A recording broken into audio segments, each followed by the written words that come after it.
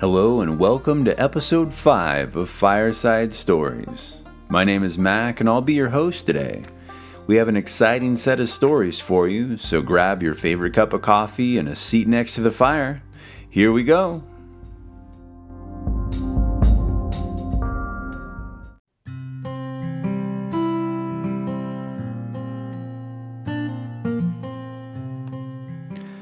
Tonight's story comes to us from Eggermeyer's Bible Storybook. Stories by L.C.E. Eggermeyer.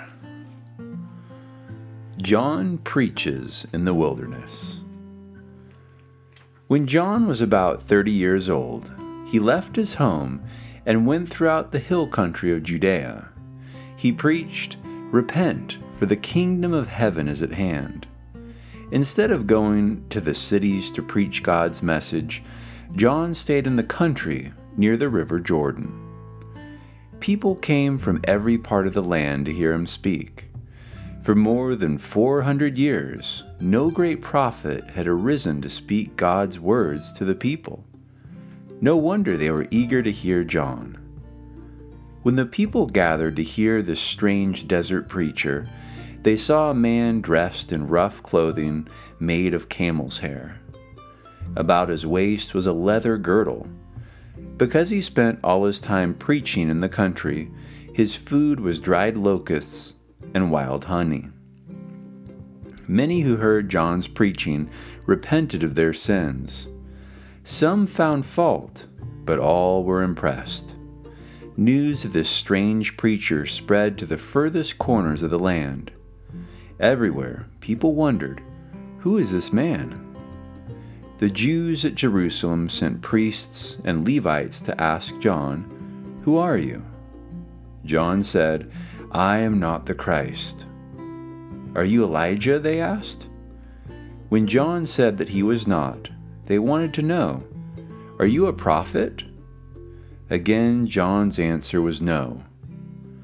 Finally, the priests and the Levites asked, "Then who are you? Tell us so that we will know what to report to the people who sent us." To this, John said, "I am the voice of one crying in the wilderness, 'Make straight the way of the Lord.'" Still, the priests and the Levites had another question. "Why do you baptize people if you are not the Christ, Elijah, or a prophet?" "I baptize with water," John explained. "There is a great one coming whose shoes I am not worthy to unloose. He will baptize you with the Holy Spirit." In the crowds to whom John preached were all kinds of people. Usually there were a few Pharisees and Sadducees, the religious rulers of the Jews. They seemed to be very religious, but in their hearts many of them were proud and sinful. They thought that they were more righteous than other people. One time, some Pharisees and Sadducees came to John to be baptized. He said to them, "Who has warned you evil men to flee from God's anger? You will not be ready to enter God's kingdom."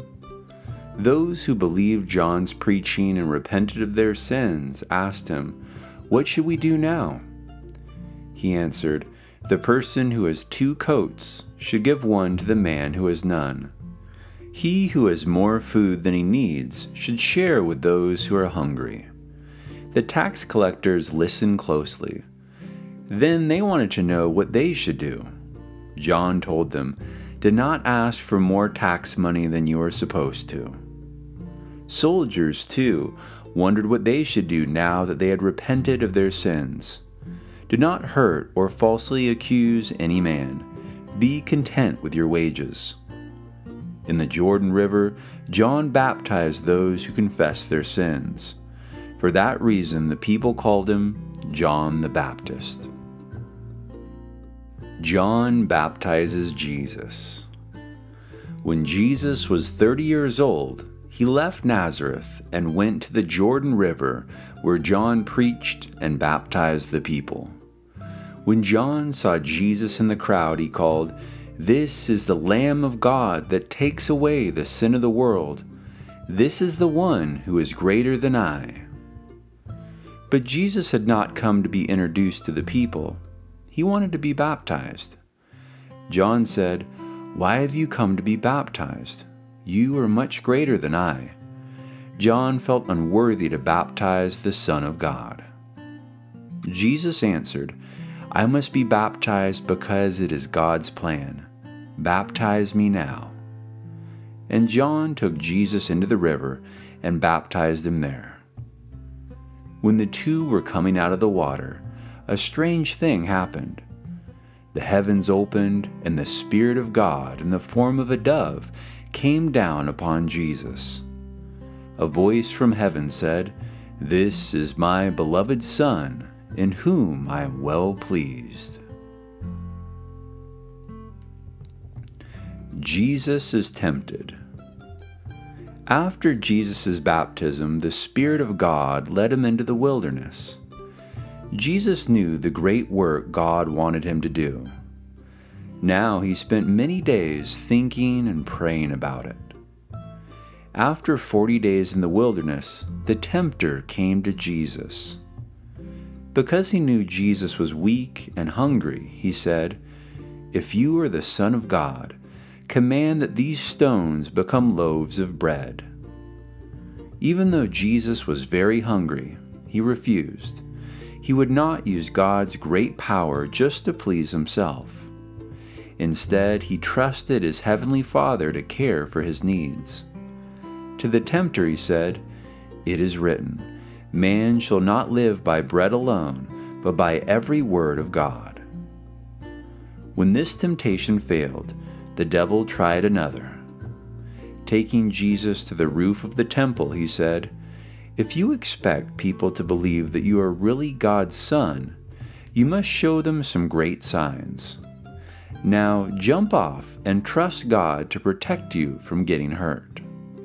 In the scripture, he has promised that his angels will not let any harm come to you. Satan tempted Jesus with an easy way to get followers. Even though Satan had used words of scripture, Jesus did not do this foolish thing. He knew the scriptures forbid a person to do anything foolish and then expect God's angels to help him. He reminded the devil, "It is said, 'Thou shalt not tempt the Lord thy God.'"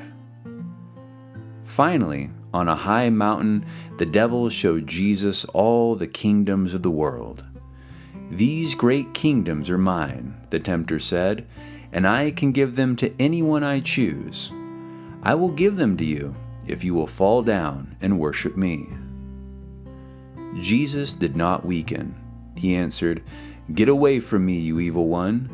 For it is written, 'Thou shalt worship the Lord thy God, and him only shalt thou serve.'" At last, Satan left Jesus alone, and the angels came from heaven to care for Jesus' needs. He had won a great victory over the devil. Now he was ready to do his Father's work.